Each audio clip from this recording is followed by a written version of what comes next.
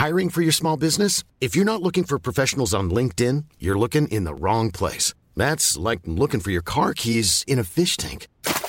LinkedIn helps you hire professionals you can't find anywhere else, even those who aren't actively searching for a new job but might be open to the perfect role. In a given month, over 70% of LinkedIn users don't even visit other leading job sites. So start looking in the right place. With LinkedIn, you can hire professionals like a professional. Post your free job on linkedin.com/people today.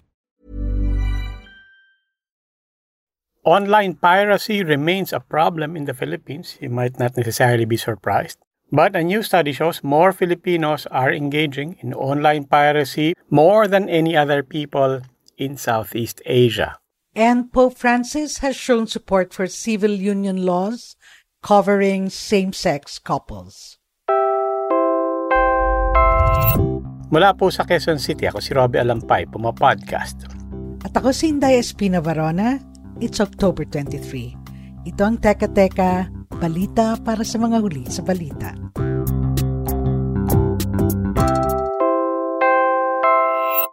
Teka Teka, before we proceed, if you're listening to Teka Teka, then chances are you already also know about Puma Podcast. But please be aware that we have also now put Teka Teka on its own channel wherever you podcast. So, if you want to binge just the news, please do follow Teka Teka. But, continue to follow Puma Podcast because as you know, marami tayong ginagawa na iba pang mga proyekto. Rob, may bagong study. And this shows Filipinos having the highest incidence of online piracy in Southeast Asia. 49% Inday gumagamit ng torrent. Kasama na, marami akong mga kilalang ginagawa yan. Dave Saya tells us more about this survey and gives us reasons why online piracy persists, especially among Filipinos. I'm sure that you are all familiar with streaming services like Netflix and Spotify. They've only been around for a few years pero nakatulong ang mga services na ito para mapigilan ng online piracy ng content. Problem is, in 2020, a new study by the Asia Video Industry Association's Coalition Against Piracy showed that almost half of Filipino consumers still get their content from piracy streaming websites or torrent sites. According to the report, mas laganap yung online piracy sa Pilipinas compared to Malaysia and Indonesia, which both saw a reduction in the practice. We do know that people understand that the practice is illegal, but there are a lot of factors and reasons why people would still choose to access content illegally. One of these reasons is accessibility. Pwedeng hindi kasi available yung content na gusto nilang ma-access sa Pilipinas.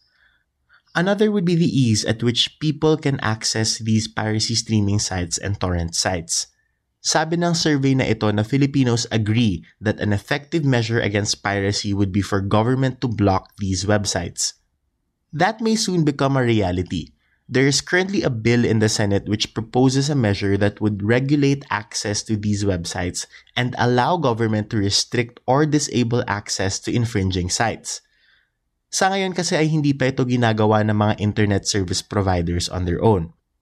Ayon pa rin sa survey na ito, familiar naman ng mga Pilipino sa consequences ng online piracy tulad ng loss of jobs in the creative industry and malware risks, pero sabi naman ng ibang pag-aaral na ang kailangan mangyari ay mas mapalawak ang access at awareness sa mga legal alternative. Maraming salamat, Dave Sayat. Siguro, Rob, next time we can talk about the dangers that the practice of online piracy can bring to consumers. Since we're on the topic of technology, the U.S. Justice Department and 11 state attorneys are suing Google. They're accusing the company of anti-competitive practices that have created a monopoly on search. But this is not the first time the U.S. government has taken on a tech giant. Microsoft was sued back in 1998 for essentially the same reason, illegally thwarting competition to protect its software dominance. Well, may argument ang U.S. government, and it claims that it has gotten to a point where people use the word Google as a verb to search the internet. Totoo naman yan. Even my grandkids do it all the time. Whenever they want me to understand something, a topic that they're into, they say, "Come, Mama Day, let's Google it. We'll show you." And so it does make it hard for other companies to compete against the giant. Pero meron ring nagsasabi yung lawsuit part of a techlash that seems to be shorthand for the U.S. government trying to rein in Silicon Valley tech giants through regulation. Here's John Black from Zacks Investment Research. Yeah, I think, basically Google, Facebook, Amazon, and Apple, those four companies have antitrust issues, and they're all going to face cases. And so today's Alphabet antitrust case more than likely will be the beginning volley for those four companies. And my understanding is that the consumer benefit from the restricted competition is actually going to, be shown by the early move on Alphabet, because clearly this is where the problems are felt most. Rab, pag-usapin natin isang issue na talagang it's rocking the Philippines. We're Asia's largest Catholic majority country, so natural ang dami-daming interesado with the latest statement attributed to Pope Francis. Ito yung him endorsing civil unions for same-sex couples. Ang sabi ng news reports, the Pope said this in a documentary about him. It's titled Francesco, and it premiered at the Rome Film Festival. But there's that question, diba, about was it an endorsement? And certainly his words were something that were interesting. It certainly was not completely consistent with official church teachings and doctrine. If we were to be technical about it, the Pope said, and we can't be precise about this because he said it in Spanish, homosexual people, according to the Pope, have the right to be in a family. They are children of God.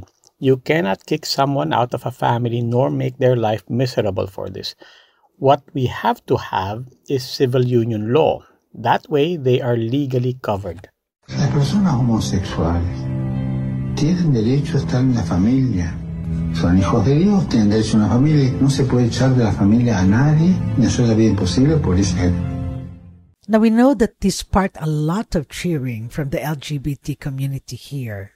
And yet there are also many sectors within that same community that say it's a little bit too little, too late. At hindi naman raw natutumbok talaga ang malaking problemang hinaharap ng LGBTQI community. No? Because we know it's not homogeneous. Iba-ibang mga katayuan rin ng mga tao dyan. But of course, conservative Catholics were not happy, to say the least. Ang kinaklaim nila, the church has never accepted same-sex unions, and there is no reason for the church to do so now.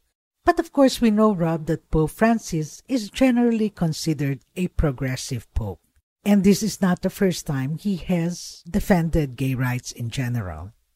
In 2013, he said, "If a person is gay and seeks God and has goodwill, who am I to judge?" Unquote.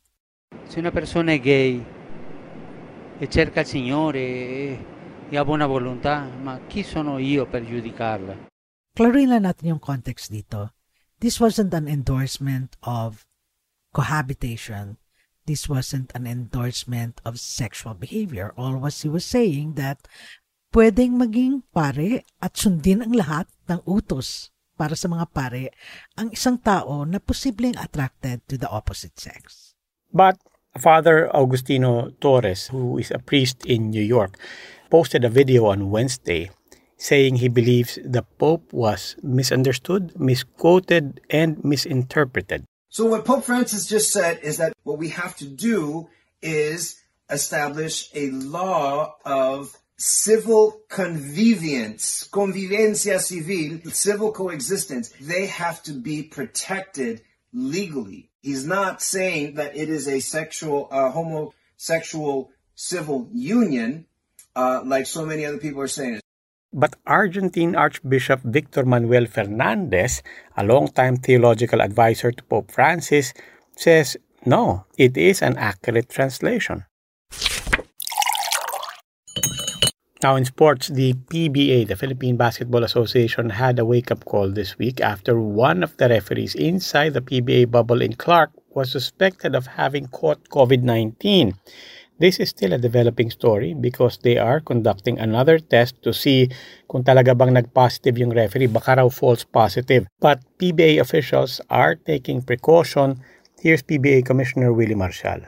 Huwag po kayong mag-alala. Ginagawa po namin lahat ng proteksyon ng mga players at lahat ng buong delegates po dito. Makakaasa po kayo. Gagawin po namin lahat para maging successful itong bubble na to. Sich Tantenko is the host of Go Hard Girls, and she joins us today. Robbie and Inday, it's almost 2 weeks since the PBA bubble began. Just when it seemed like teams had settled in and adjusted to life inside, whatever games were made were put to the test ng may isang referee na nag-positive for COVID-19 on Wednesday. Dennis Dalupang of the Philippine Daily Inquirer is one of the few media workers inside the bubble. And so we asked him how he was. Nitong Lunes lamang, nag-announce ang PBA na it had zero infection rate among its 12-member teams. That number, however, did not include statisticians, game officials, league staff, and us reporters who are covering the tournament, since we entered the bubble a week after the teams arrived. What seemed like a cause for alarm to the outsiders turned out to be a small bump for the PBA. The league went on to play games on Wednesday afternoon. Blackwater and Alaska, the last two teams known to have been exposed to the referee on Tuesday night, requested for another round of swab testing on Thursday. They played again that night. I asked Dennison about the health protocols that were done when one of the referees was suspected to be positive for COVID-19. The league promised to double down on its health protocols, with Commissioner Willie Marcial saying wake-up call na ito para sa participants to be vigilant at all times. At first, sinira nila yung mga common areas, like the jogging path, the gym, the swimming pool, and even the lounge where the athletes usually unwind. But today, everything seems back to the new normal. These common areas are open again. This is the first time in league history to implement a bubble. Before, teams would play about 3 games over 2 weeks. Now, teams can play up to 3 games in a single week. Dennison gave us an update on how the teams are doing. Pre-tournament favorite TNT is off to a hot start, winning its first 5 games. Fan favorite Ginebra is coming in second with 4-0. However, the long layoffs and short prep times are catching up to many athletes here, as evidenced by minor injuries. Oh, the bag food drop-offs are still there, by the way. And the grind too, for every one of us in here. That was Dennison from The Inquirer. He's working on an upcoming podcast about the PBA bubble for Inquirer Podcasts, powered by Puma Podcast. Maraming salamat, Sich Tantenko.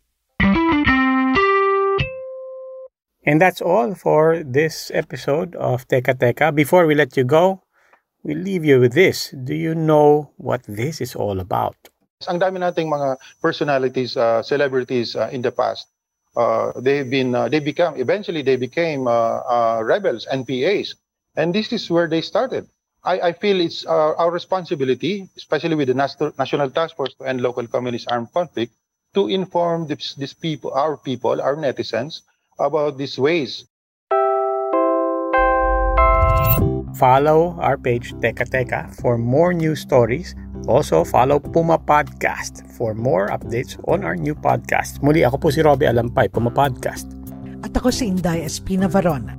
Teka Teka, like Puma Podcast, is available on Spotify, Anchor, Stitcher, Apple Podcasts, Google Podcasts, or kung saan man kayo Puma Podcast. This episode was produced by our executive producer, Kat Ventura. It was edited by Mark Casillan. With reports from Dave Sayat and Sich Tantenko. Maraming salamat po.